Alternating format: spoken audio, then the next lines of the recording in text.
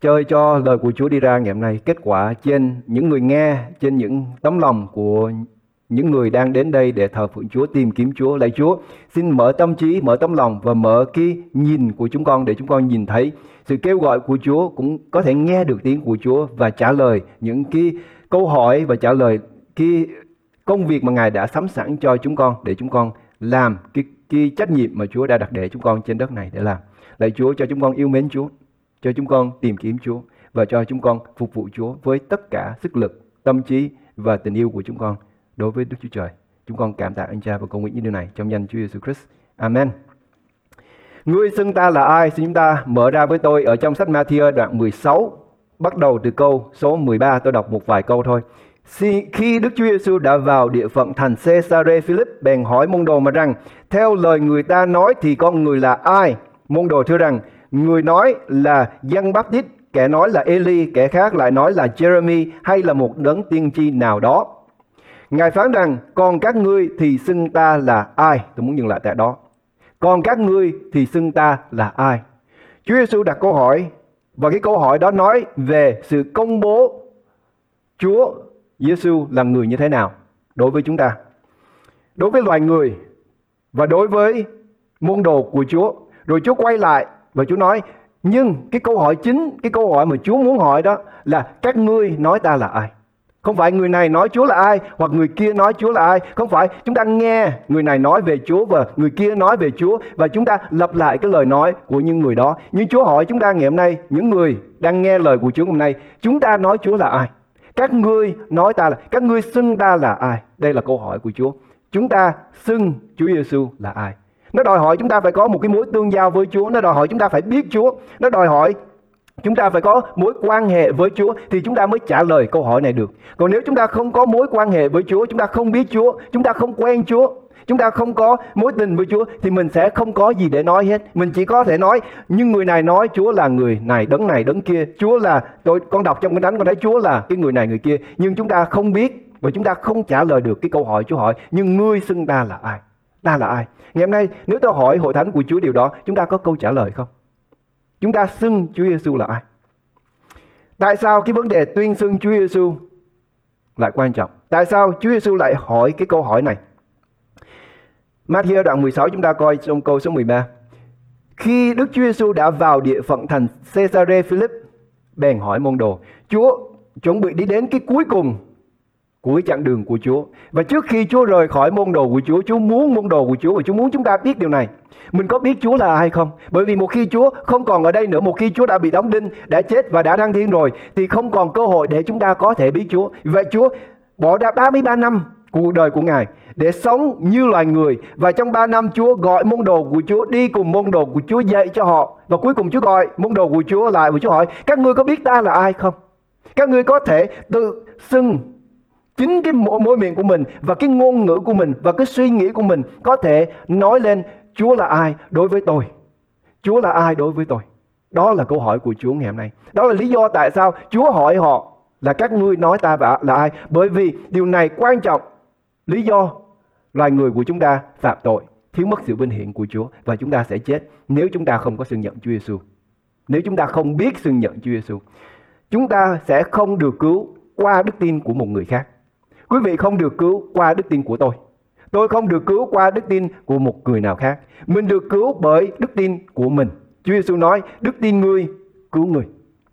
Chúng ta phải trả lời được cái câu hỏi này. Nếu chúng ta không có cái câu trả lời cho câu hỏi của Chúa Giêsu, còn ngươi thì xưng ta là ai, chúng ta sẽ không được cứu. Tại sao chúng ta phải xưng Chúa Giêsu ra?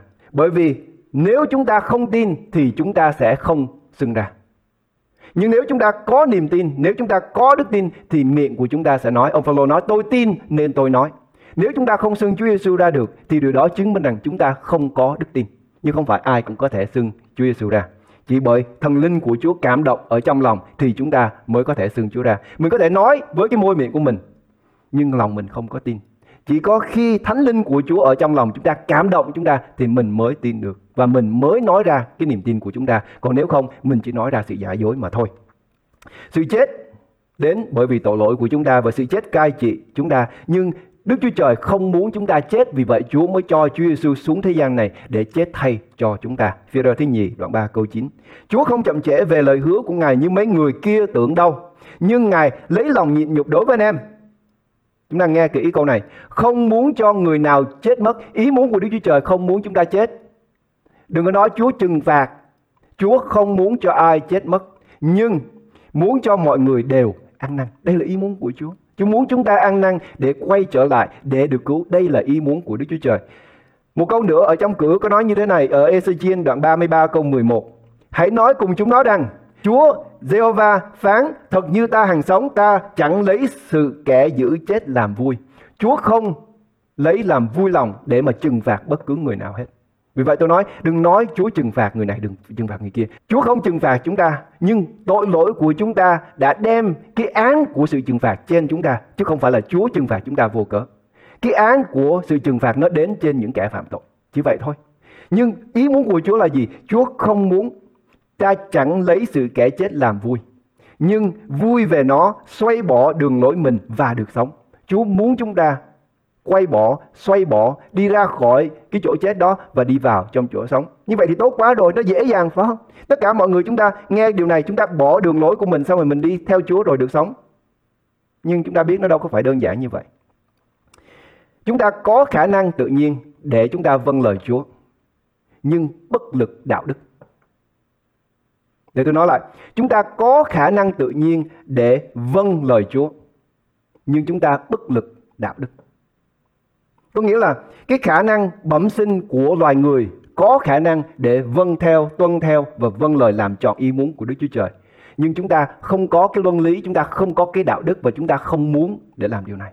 Và chúng ta bị án phạt bởi vì cái thiếu đạo đức này để vâng lời Chúa. Chứ không phải chúng ta không có khả năng. Vì vậy trong cái câu cuối của câu số 11 này nói, các ngươi khá xoay bỏ đường lối xấu mình. Sao các ngươi muốn chết hỡi nhà Israel? Cái khả năng của nhà Israel có, nhưng họ không muốn bỏ đường lối của mình. Chúng ta thấy đây là cái số phận của con người của chúng ta. Tội lỗi nó đến để nó không phải nó hủy diệt cái khả năng, nhưng nó đến để nó hủy diệt cái ý muốn, cái sự ao ước mình không muốn được cứu. Vì vậy cho nên chúng ta không thể nào tự cứu mình được. Chúa phải gửi Chúa Giêsu, Chúa phải sai Chúa Giêsu xuống thế gian này để thay đổi cái con người của chúng ta, để cho chúng ta vừa có khả năng bẩm sinh đó và vừa muốn. Mình nhớ trong lời của Chúa nói, chúng ta vừa muốn vừa làm theo ý muốn tốt của Ngài. Và cái khả năng đó nó không thể nào được trọn vẹn, nó không thể nào thực hiện được nếu chúng ta không có cái ý muốn. Vậy nên Chúa Giêsu xuống thế gian này để khiến chúng ta tái sinh, và khi chúng ta tái sinh lại thì chúng ta vừa muốn vừa làm theo ý muốn của Ngài. Chúa yêu chúng ta, và bởi vì Chúa yêu chúng ta, Ngài đã cho chúng ta Chúa Giêsu Christ xuống thế gian này. Nếu Chúa không yêu chúng ta thì Ngài, cái câu này sẽ nói như thế này, ta lấy sự kẻ giữ chết làm vui. Nhưng trong Kinh Thánh không nói điều đó. Ngài chẳng lấy sự kẻ chết làm vui. Vì vậy cho nên Chúa mới cho Chúa Giêsu xuống thế gian này để chết vì tội lỗi của chúng ta.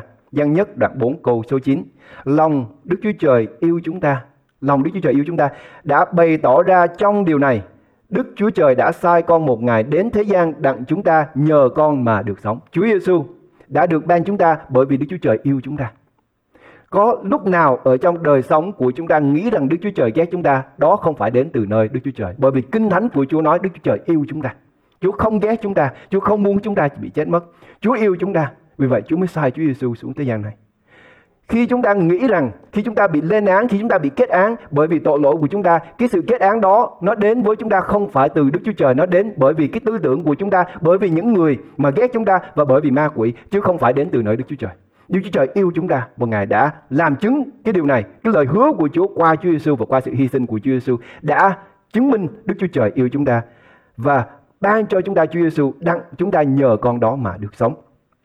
Cô-rinh-tô thứ nhì đoạn 5 câu 17. Khi chúng ta tin Chúa thì điều này xảy ra. Chúng ta tin Chúa Giêsu thì chúng ta sẽ được tái sinh. Và khi Đức Chúa Trời làm chúng ta được tái sinh, Ngài làm chúng ta trở nên một con người mới. Vậy nếu ai ở trong Đấng Christ, có nghĩa là được tái sinh ở trong Đấng Christ, thì người ấy là người dựng nên mới. Những sự cũ đã qua đi này, mọi sự đều trở nên mới. Những người nào ở trong Chúa, những người nào để được tái sinh, mình được dựng nên mới. Tại sao mình cần phải được dựng nên mới? Mình cần phải được dựng nên mới bởi vì mình có khả năng để vâng phục Chúa, nhưng mình không muốn vâng phục Chúa. Vì vậy Chúa Giêsu phải sanh chúng ta lại để bây giờ chúng ta có cái ý muốn được lành lại để mà vâng phục Chúa và làm theo cái ý muốn của Đức Chúa Trời. Đó là sự dựng nên mới. Vì vậy, người nào mà không muốn làm theo ý muốn của Đức Chúa Trời thì tôi nói điều này, người đó chưa được tái sinh. Không có nghĩa rằng người nào làm theo ý muốn của Đức Chúa Trời, người đó được tái sinh. Bởi vì Chúa có thể dùng kẻ dữ để làm theo cái ý muốn của Chúa. Có phải không? Giống như Judas Iscariot, giống như ông Pharaoh. Nhưng những người nào mà không làm theo ý muốn của Chúa thì nó đơn giản để chúng ta kết luận người đó chưa được tái sinh. Chúa phục hồi cái khả năng đạo đức của chúng ta khi chúng ta được tái sinh. Và khi chúng ta đã có cái luân lý và đạo đức chúng ta được phục hồi bởi sự tái sinh ở trong Chúa Giêsu Christ, bây giờ chúng ta vừa muốn vừa làm theo ý tốt của Ngài. Cô-lô-se đoạn 3 câu 10. Và mặc lấy người mới là người đang đổi mới ra mới theo hình tượng đấng dựng nên người ấy đang đạt đến sự hiểu biết đầy trọn. Và khi chúng ta được Chúa làm cho chúng ta tái sinh, khi chúng ta trở nên một người có những cái quan năng mới để tìm kiếm hiểu biết và có thể làm theo ý muốn của Đức Chúa Trời, theo hình tượng đấng dựng nên người ấy đang đến sự hiểu biết đầy trọn. Ý muốn của Chúa là cho chúng ta hiểu biết Ngài, cho chúng ta biết Chúa và để chúng ta có thể trả lời câu hỏi: Ngươi xưng ta là ai? Nếu chúng ta biết Chúa Giêsu thì nó dễ để mình nói. Nó không những nó dễ nhưng nó trôi chảy để chúng ta có thể nói Chúa Giêsu là ai. Nhưng nếu chúng ta không biết Chúa thì mình chỉ nói như con vẹt, hay là mình nói qua cái tiếng nói, lời nói của những người khác, chứ mình không có cái câu trả lời cho chính mình. Có hai cách để trả lời câu hỏi của Chúa Giêsu. Mình dùng miệng của người khác để mình trả lời, hay là mình dùng chính môi miệng của chúng ta. Ma-thi-ơ đoạn 16 câu 14 tiếp theo chúng ta đọc: Môn đồ thưa rằng người nói Giăng Báp-tít, kẻ nói là Ê-li, kẻ khác lại nói. Mình thấy họ dùng cái lời nói của những người khác để trả lời cho câu hỏi rất quan trọng cho thế giới. Nếu chúng ta không biết Chúa thì chúng ta sẽ chết. Nhưng mình biết Chúa là ai, mình có thể nói rằng Chúa Giêsu là ai không? Nếu mình không thể nào nói được Chúa Giêsu là ai, hay là xưng nhận Chúa Giêsu là ai, thì làm sao mình được cứu? Vì vậy Chúa Giêsu quay trở lại và Chúa nói: Nhưng các ngươi nói ta là ai? Quý vị nói Chúa là ai? Hội thánh nói Chúa là ai? Cái người đang nghe cái lời giảng của tôi, bạn nói Chúa là ai? Xưng Chúa là người như thế nào cho đời sống của mình? Vì vậy, nếu chúng ta không có mối quan hệ với Chúa, mình không thể nào xưng nhận Chúa Giêsu là cứu Chúa của đời sống mình được hết. Ngài phán rằng: Còn các ngươi, đây là những môn đồ của Chúa. Chúa không phải hỏi những người lạ. Đây là những người đã sống với Chúa, đã nhìn thấy bước đi với Chúa, nhìn thấy những dấu kỳ phép lạ mà Chúa đã làm 3 năm. Chúa hỏi: Nhưng các ngươi có biết ta không? Các ngươi có xưng nhận ta được không? Đây là câu hỏi của Chúa. Và đây là câu hỏi của Chúa cho chúng ta ngày hôm nay. Mình xưng Chúa là ai? Chúng ta xưng Chúa là ai? Chúa muốn chúng ta tuyên xưng bởi sự đầy dẫy trong lòng mà miệng nói ra. Nếu chúng ta không nói được, không trả lời Chúa được, thì trong lòng chúng ta không đầy dẫy thánh linh của Đức Chúa Trời. Bởi vì chẳng bởi thần linh của Chúa thì không ai xưng nhận Đức Chúa Trời được hết. Không xưng nhận Chúa Giêsu là Đức Chúa Trời được hết. Nhưng tôi không muốn dừng lại cho đó. Tôi muốn đi vượt qua cái vấn đề xưng nhận Chúa Giêsu. Bởi vì ông Phi-e-rơ khi ông xưng nhận Chúa Giêsu là con của Đức Chúa Trời, chúng ta coi tiếp theo. Phi-e-rơ thưa rằng Chúa là Đấng Christ, con của Đức Chúa Trời hằng sống. Trong câu 62, Phi-e-rơ bèn đem Ngài riêng ra và can rằng: Hỡi Chúa, Đức Chúa Trời nào nỡ vậy, sự đó sẽ không xảy ra đến với Chúa đâu. Chúa Giêsu nói rằng Ngài sẽ bị đóng đinh. Và đây là cái câu khuyên, lời khuyên của ông Phi-e-rơ. Và đây là câu trả lời của Chúa. Nhưng Ngài xoay mặt lại và phán cùng Phi-e-rơ rằng: Nhớ, Phi-e-rơ mới xưng nhận Chúa, và Chúa nói: Cha của ta đã bày tỏ cho ngươi điều này. Sa-tan, hãy lui ra đằng sau ta. Cái sự xưng nhận của chúng ta nó chỉ là cái bước đầu tiên thôi, nhưng mình cần phải vượt qua cái sự xưng nhận Chúa để chúng ta bước đến cái sự chọn lành của sự hiểu biết con của Đức Chúa Trời. Sa-tan, hãy xa ra. Và mình biết rằng sau này ông Phi-e-rơ vẫn chối Chúa 3 lần nữa. Cho nên cái sự xưng nhận của chúng ta nó không đem chúng ta đến sự hiểu biết đầy trọn. Sự hương nhận của chúng ta chỉ là bước đầu tiên để chúng ta đi sâu vào ở trong Chúa thôi. Vì vậy, bước qua sự tuyên xưng để dẫn đến sự chọn lành, nó đòi hỏi chúng ta, thứ nhất, mình cần phải biết Chúa, mình cần phải xưng nhận Chúa và nói thật lòng từ cái môi miệng và từ ngôn từ của chúng ta để nói cho người ta, cho Chúa biết rằng Chúa Giêsu là ai đối với tôi. Và từ đó chúng ta sẽ đi đến cái sự chọn lành. Giăng nhất đoạn 4 câu 15. Ví bằng có ai xưng Chúa Giêsu Christ là con Đức Chúa Trời thì Đức Chúa Trời ở trong người và người ở trong Đức Chúa Trời. Khi chúng ta xưng nhận Chúa Giêsu thì chúng ta có Đức Chúa Trời. Phi-e-rơ có Đức Chúa Trời, nhưng ông cũng bị Sa-tan bị ảnh hưởng ông. Nhưng cuộc đời của người Cơ Đốc là một cuộc sống để chúng ta mỗi một ngày càng lớn lên, trưởng thành, để chúng ta không nghe tiếng của ma quỷ và làm theo ý muốn của nó, nhưng chúng ta nghe được tiếng của Thánh Linh để làm theo ý muốn của Đức Chúa Trời. Nó đòi hỏi có sự trưởng thành. Chúa Thánh Linh là cái động cơ khiến cho chúng ta xưng Chúa Giêsu là con của Đức Chúa Trời, nhưng đó chỉ là bước đầu tiên thôi. Đó chỉ là bước đầu tiên thôi. tuyên xưng Chúa Giêsu. Ma-thi-ơ đoạn 16 câu 16. Simon Phi-rơ tuyên rằng Chúa là Đấng Christ, con Đức Chúa Trời hằng sống. Đó là điều chúng ta cần phải tuyên xưng. Nói tuyên xưng Chúa Giêsu là tuyên xưng như thế nào? Chúng ta công bố cho mọi người biết điều này. Chúa Giêsu là Đấng Christ, con của Đức Chúa Trời. Chúa Giêsu đã từ trời xuống bởi vì tội lỗi của con người. Ngài đã bị chết, Ngài đã bị đóng đinh, Ngài đã bị chôn. 3 ngày sau Ngài sống lại. Đó là sự tuyên xưng đức tin của chúng ta. Khi chúng ta có thể nói điều đó và chúng ta tin điều đó, mình có thể nói nhiều điều nhưng mình không tin. Nhưng nếu chúng ta tin thì chúng ta nói, và cái lời nói của chúng ta nó là sự thật. Nhưng nếu chúng ta không tin thì cái lời nói của chúng ta chỉ là sự giả dối thôi. Có nhiều người có thể nói được điều này. Có nhiều người có thể nói với sự giễu cợt về cái tinh thần này. Nhưng chỉ có những người nào tin Chúa thật sự, và khi họ nói cái điều này, Chúa Giêsu chết vì tôi, Chúa Giêsu chết vì tôi, Chúa Giêsu chết cho tôi, cái lời nói của họ là sự thật. Còn nếu không, nó chỉ là sự giả dối, và sự giả dối không cứu được chúng ta. Tuyên xưng Chúa Giêsu Christ là nói về cái công việc mà Chúa Giêsu đã làm cho tôi. Vì vậy Chúa mới hỏi các ngươi xưng ta là ai? Lời công bố của Đức Chúa Trời trước hết. Trong câu số 17 nói như thế này: bây giờ Đức Chúa Giêsu phán cùng người rằng: hỡi Simon con Giô-na, ngươi có phước đó, vì chẳng phải thịt và huyết bày tỏ cho ngươi biết điều này đâu, bèn là Cha ta ở trên trời vậy. Sự hiểu biết của Chúa không đến bởi vì chúng ta tìm kiếm và chúng ta biết Chúa. Tôi nói lại lần nữa, sự hiểu biết về Đức Chúa Trời hay là sự tuyên xưng Chúa Giêsu Christ, hay cái khả năng tuyên xưng Chúa Giêsu Christ không phải đến bởi vì chúng ta. Cái người mù ngồi ở cái cửa thành đó, ông nghe nói về Chúa, nhưng ông không mở miệng ra, ông kêu cầu Chúa. Chúa không mở mắt ông thì không bao giờ nhìn thấy Chúa được hết. Nhưng cái khởi điểm đó là ông phải nghe về Chúa, xong rồi miệng của ông mới kêu cầu. Nhưng cái sự kêu cầu của ông nó không đi đến đâu hết nếu Chúa không đụng tới. Vì vậy Đức Chúa Trời phải công bố Chúa Giêsu cho chúng ta thấy. Chúa Giêsu phải đi ngang qua thì ông mới có dịp để mà ông kêu cầu. Đức Chúa Trời phải sai Chúa Giêsu xuống thế gian này cho chúng ta thì mình mới có cơ hội để mình kêu cầu đến danh của Chúa. Mình có cơ hội để mình tuyên xưng đức tin của mình ở trong Chúa Giêsu Christ thì mình mới được cứu. Đức Chúa Trời phải khởi động thì chúng ta mới có cơ hội. Còn nếu Đức Chúa Trời không làm, chúng ta không có cơ hội. Vì vậy Chúa Giêsu nói, Chúa Giêsu xác định điều này không phải bởi Phi-rơ có khả năng để suy nghĩ điều đó, hay là có khả năng để xưng nhận Chúa Giêsu, nhưng bởi vì Cha của Ngài đã ban cho chúng ta. Vì vậy thần linh của Chúa phải hiện diện ở trong lòng chúng ta thì mình mới xưng Chúa Giêsu là con Đức Chúa Trời được. Còn không, tất cả mọi sự là sự giả dối hết. Tin lành được giảng ra để cho chúng ta được cứu. Nhưng trước khi chúng ta được cứu, có một công việc chúng ta cần phải làm.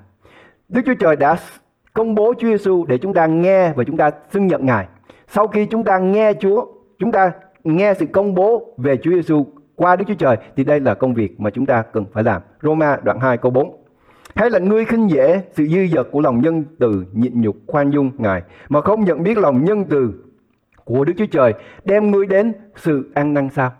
Tin lành được giảng ra, Đức Chúa Trời công bố Chúa Giêsu, và điều đầu tiên Chúa nói: đây là con yêu dấu của ta, hãy nghe lời con ấy. Có nghĩa rằng cái công việc mà chúng ta trước khi Chúa Giêsu là công việc trái lại với ý muốn của Đức Chúa Trời. Và sự ăn năn có nghĩa như thế này: chúng ta bỏ đi cái công việc mà chúng ta trước khi chúng ta làm theo cái ý muốn và suy nghĩ, chúng ta làm cho Ngài một cái lều, cho Môi-se một cái lều, cho Eli một cái lều, và Đức Chúa Trời nói không, đừng làm theo cái sự suy nghĩ, hãy nghe lời con yêu dấu của ta. Mình cần phải bỏ đi cái con người cũ, bỏ đi suy nghĩ của chúng ta và bắt đầu nghe lời của Chúa. Và khi chúng ta nghe lời của Chúa, mình phải tin, mình kêu cầu thì Chúa mở cái tâm trí, cái con mắt thuộc linh của chúng ta ra, và bây giờ chúng ta mới nhìn được, thấy được Chúa, và chúng ta mới biết được Chúa. Còn nếu Chúa không mở thì chúng ta không có thể thấy được. Sự nhân từ của Chúa dẫn chúng ta đến sự ăn năn. Khi ông Phi-rơ nhận biết Chúa thì ông quỳ xuống và ông nói: Ngài hãy lui ra khỏi ta, khỏi con, bởi vì con là người có tội.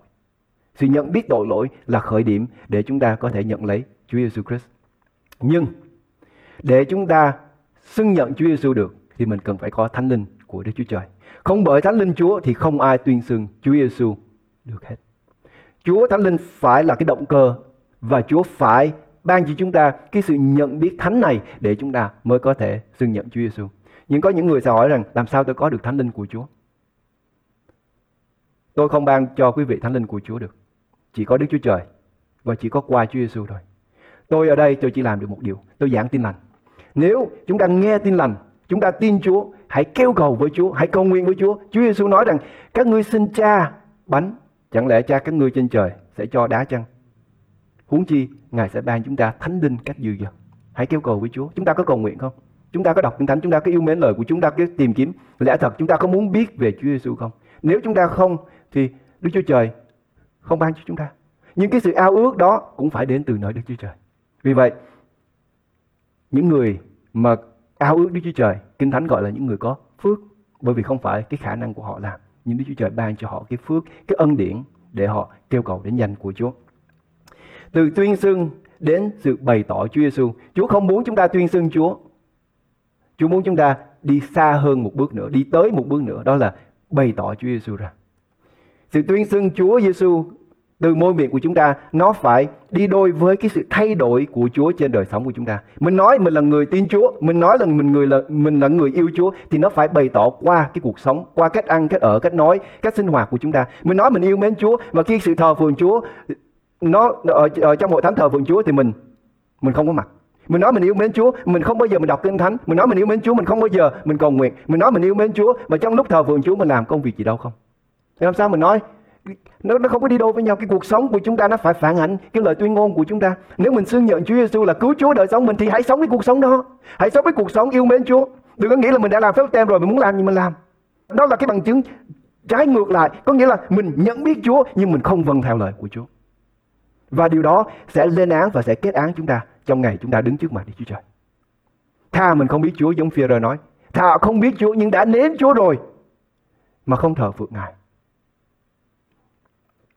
Chúng ta biết Chúa qua Kinh Thánh. Nếu chúng ta nói chúng ta biết Chúa, chúng ta xưng nhận Chúa, điều đầu tiên mình cần phải biết đó là Kinh Thánh. Mình phải biết về Chúa, mình phải biết những gì Chúa Giêsu nói, mình phải biết cái lịch sử của Chúa Giêsu, mình phải biết những cái điều mà ở trong Kinh Thánh nói về Chúa Giêsu. Giăng đoạn 5 câu 39 viết như thế này: các ngươi dò xem Kinh Thánh vì tưởng bởi đó được sự sống đời đời. Kinh Thánh không có cho chúng ta sự sống đời đời. Nói lại, Kinh Thánh không có cho chúng ta sự sống đời đời. Đức Chúa Trời cho chúng ta sự sống đời đời. Kinh Thánh cho chúng ta sự hiểu biết về Chúa Giêsu. Và ấy là Kinh Thánh làm chứng về ta. Nếu chúng ta đọc Kinh Thánh mà chúng ta không thấy lời chứng của Chúa Giêsu, chúng ta không có sự sống. Nhưng nếu chúng ta không đọc Kinh Thánh thì chúng ta chả có gì hết ngoài sự chết. Chúng ta phải đọc Kinh Thánh. Hội thánh của Chúa có đọc Kinh Thánh. Bây giờ mình không có cái lý do gì hết. Mình ở nhà mình không đi đâu hết. Mình có đọc Kinh Thánh không? Mình có đọc Kinh Thánh mỗi một ngày không? Nếu chúng ta không đọc Kinh Thánh mỗi một ngày, mình không có lời làm chứng. Mình không có cái lời tuyên xưng đức tin của chúng ta nếu chúng ta không đọc Kinh Thánh mỗi một ngày. Nó đơn giản như vậy thôi. Bởi vì nếu chúng ta yêu mến Chúa thì chúng ta sẽ làm theo cái ý muốn của Chúa. Và làm cái nào chúng ta làm theo ý muốn của Chúa? Mình phải đọc Kinh Thánh, mình mới biết ý muốn của Chúa là gì để mình làm theo. Nhưng nếu chúng ta không đọc Kinh Thánh thì tôi sẽ kết luận chúng ta không tin Chúa. Bởi vì những người nào tin Chúa, mình sẽ tìm kiếm Chúa. Điều thứ hai, khi chúng ta đọc Kinh Thánh rồi, Kinh Thánh chỉ là chữ ở trên trang giấy thôi. Nhưng Thánh Linh phải dùng cái chữ này để khiến cái chữ này trở nên lẽ thật cho chúng ta. Và cái lẽ thật đó nó có thể nuôi được linh hồn của chúng ta. Thứ nhất, nếu chúng ta không đọc Kinh Thánh, chúng ta không phải là người tin Chúa. Nhưng nếu một người đọc Kinh Thánh mà không tin Chúa thì Thánh Linh không làm việc, bởi vì họ không đọc Kinh Thánh bởi đức tin. Nhưng nếu chúng ta yêu mến Chúa, chúng ta đọc Kinh Thánh và chúng ta tin Chúa thì Thánh Linh sẽ làm việc qua đời sống của chúng ta. Bởi vì trong Giăng đoạn 17 câu 17 viết như thế này: xin Cha lấy lẽ thật khiến họ nên thánh, lời Cha tức là lẽ thật. Thánh Linh của Chúa dùng cái lời này là những cái hạt giống ở trong cái tấm lòng của chúng ta. Khi lời của Chúa ở trong cái chữ của Đức Chúa Trời viết lại chúng ta ở trong lòng chúng ta, Thánh Linh qua quyền năng của Ngài khiến cái chữ này, khiến cái lời này trở nên lẽ thật. Và lẽ thật đó nuôi chúng ta, khiến chúng ta lớn lên và trưởng thành ở trong Chúa. Và đó là cách chúng ta trở nên thánh. Khi lời này biến đổi, thay đổi chúng ta mỗi ngày, mình trở nên càng giống như Chúa Giêsu hơn. Đó là sự tuyên xưng đức tin. Tuyên xưng đức tin không phải là những gì chúng ta nói, nhưng giống ông Phaolô nói, anh em không biết anh em là lời làm chứng của Đức Chúa Trời viết trên bia lòng, chứ không phải là trên giấy và mực. Chúng ta là tin lành của Đức Chúa Trời. Cuộc sống của chúng ta, cách sống của chúng ta là tin lành của Đức Chúa Trời. Và lời của Chúa phải thay đổi chúng ta để cho chúng ta trở nên cái lời làm chứng, không phải bởi cái lời nói của chúng ta, nhưng bởi cuộc sống của chúng ta. Mỗi một ngày, cuộc sống của chúng ta, mình sống mình làm gì? Mấy giờ mình thức dậy? Bởi vì ngày hôm nay mình không cần phải làm gì hết. Mình có bỏ thời gian ra để tìm kiếm Chúa, mình có học lời của Chúa, mình có đọc lời của Chúa không? Hay là những người trẻ tuổi, mình bỏ thời gian ra mình làm gì? Và bước cuối cùng mà tôi muốn nói đến ngày hôm nay, cái công việc chúng ta cần phải làm. Khi chúng ta có lời làm chứng, chúng ta là lời làm chứng, thì mình cần phải bày tỏ Chúa Giêsu ra. Galati đoạn 1 câu 16. Ngài đã bày tỏ con của Ngài ra trong tôi, hầu cho tôi rao truyền con đó ra trong người ngoại đạo. Đây là công việc của chúng ta. Cái lời làm chứng cần phải được phô bày ra cho những người khác biết, họ nghe về Chúa. Lời làm chứng của chúng ta qua cuộc sống của chúng ta khiến cho họ nhìn thấy cái người này là cái người đại diện cho Chúa Giêsu là tin lành sống của Đức Chúa Trời. Và khi chúng ta nghe, khi chúng ta thấy, khi chúng ta kinh nghiệm được cuộc sống của một người yêu mến Chúa, chúng ta sẽ đặt câu hỏi, làm thế nào để tôi được cứu? Lúc đó Chúa sẽ ban ơn cho chúng ta để có đức tin, để nhận lấy sự cứu rỗi qua Chúa Giêsu Christ. Chúng ta đến với Chúa trong sự cầu nguyện. Nghe lời kêu cầu của chúng con ngày hôm nay. Nghe lời kêu cầu của con ngày hôm nay. Ngài đến thăm viếng mỗi một người đang nghe lời giảng, đang nghe lời của Chúa, tin lành được rao truyền ra để đem họ đi đến cái sự hiểu biết của Chúa Giêsu Christ. Và sự hiểu biết này biến hóa và thay đổi tấm lòng để mỗi một ngày chúng con càng lớn lên và trưởng thành ở trong Chúa, để trở nên những con người không những trong môi miệng của chúng con nói là chúng con xưng Chúa ra là con của Đức Chúa Trời, là đấng yêu thương thế gian này, đã phó mạng sống của Ngài cho chúng con, nhưng thật sự chúng con tin vào lời nói của chúng con, nó là sự thật chứ không phải là sự giả dối. Cho chúng con, cho hội thánh của Chúa qua cái thời gian này, trong cái thời điểm này, để chúng con dấy lên, để chúng con vượt qua sự mệt mỏi, sự nặng nề của lo lắng của đời sống của chúng con, và để chúng con bám víu lấy lời của Chúa, để chúng con đứng dậy và chúng con nói rằng chúng con không chấp nhận cái hiện trạng và sẽ sống theo cái ý muốn mà Đức Chúa Trời sống. Bởi vì Ngài hứa với chúng con rằng mắt chưa từng thấy, tai chưa từng nghe, lòng chưa từng nghĩ đến những điều mà Chúa sắm sẵn cho những kẻ yêu mến Ngài. Đừng để chúng con lấy những điều gì ma quỷ nó thầy cho chúng con và nắm lấy đó là cuộc đời của chúng con, nhưng để chúng con bám víu lấy lời hứa của Chúa. Vì Ngài nói rằng Ngài không để chúng con làm đuôi, nhưng Ngài để chúng con làm đầu. Ngài không phải cho chúng con thần linh của sự nhút nhát, nhưng Ngài cho chúng con thần linh của sự mạnh mẽ, để chúng con có thể làm những công việc mà nó ngoài cái khả năng của con người. Với hội thánh của Chúa lên chơi trong những ngày tới đây, để chúng con trở nên những người đắc thắng ở trong danh của Chúa. Những người sẽ nói với lại sự sai, hãy lui ra khỏi ta. Những người sẽ nói với ma quỷ, hãy lui ra khỏi ta. Những người sẽ nói với lại sự bình hoàng, hãy lui ra khỏi ta. Vì đây không phải là lời hứa của Đức Chúa Trời. Lời hứa của Chúa cho chúng con là sự bình an. Lời hứa của Chúa đã ban chúng con là sự mạnh mẽ trong đức tin. Đúng, Chúa hứa chúng con sẽ phải trải qua những cái gánh nặng của những sự cực nhọc của đời này, nhưng chúng con không sợ, chúng con không lo, chúng con không có bị rối trí, bởi vì Chúa Ngài đi với chúng con mỗi bước cho đến khi chúng con đi đến cái nơi mà Chúa đã sắm sẵn bàn cho chúng con trước mặt kẻ thù nghịch chúng con. Chén chúng con đầy tràn, chúng con không sợ chơi. Với hội thánh của Chúa lên là những người biết đường và sẵn sàng để bước xuống cái con đường khó khăn này, để dẫn những người khác đi đến sự hy vọng trọn vẹn. Bởi vì cuộc đời này, thế gian này, loài người làm chi chúng con? Nếu Đức Chúa Trời bênh vực chúng con thì loài người không thể làm gì chúng con hết. Cho hội thánh của Chúa trong cái thời điểm này, đừng để chúng con trùm mền và ru sợ ở sự kinh khiếp của thế gian này ngày hôm nay, nhưng để chúng con dấy lên, để chúng con đứng dậy và chúng con không chấp nhận cái cuộc sống mà chúng con đang sống, và để chúng con sống mạnh và sống một cách xứng đáng với sự kêu gọi của Chúa cho đời sống của chúng con. Với hội thánh của Chúa lên chơi, đừng để chúng con bỏ phí cái thời giờ, bỏ đi cái thời giờ, cái cơ hội mà chúng con có thể phục vụ Chúa. Chơi, bởi vì ngày của Chúa trở lại đã gần đến rồi. Như Phaolô có nói chơi, và chúng con lắng nghe và chúng con nhận lấy. Đừng nghĩ rằng Chúa chậm trễ về lời hứa của Chúa. Cho cái ngày mà chúng con được cứu, và ngày hôm nay nó gần đến cái ngày cứu rỗi của chúng con hơn là lúc mà chúng con được cứu. Cho mỗi một người ngày hôm nay thật sự với cái tấm lòng thật thà đứng trước mặt Đức Chúa Trời và quỳ xuống nói: Lạy Cha, tha thứ cho con, bởi vì con đã uổng phí cái thời gian của con qua bao nhiêu tháng nay, bao nhiêu năm nay, sống một cuộc sống ở dưới cái sự đàn áp của ma quỷ. Nhưng cho chúng con ngày hôm nay, cho những người ngày hôm nay nhận được ơn của Chúa và đứng dậy và nói: Chúa ơi, nếu Chúa muốn, con sẽ vượt qua hết tất cả mọi sự vì cớ danh của Ngài và làm chứng cho Chúa, bởi vì Chúa là đấng dựng chúng con đứng thẳng và trở nên những con người được gọi bằng danh của Ngài. Con tạ ơn Cha. Con cầu nguyện cho hội thánh, cầu nguyện cho mỗi một người, những người đang có nhu cầu nan đề trong danh của Chúa Giêsu Christ, Ngài cho họ vượt qua chơi, như lời của Chúa nói, Ngài khiến chân chúng con như chân hươu để đi trên các nơi cao của các miền núi, và Ngài sẽ ban chúng con phần thưởng của Chúa Giêsu Christ là gia nghiệp của chúng con. Chúng con tạ ơn Cha. Chúc phước trên từng người, trên từng linh hồn, trên từng cuộc sống, và chúng con cầu nguyện những điều này trong danh Chúa Giêsu Christ. Amen.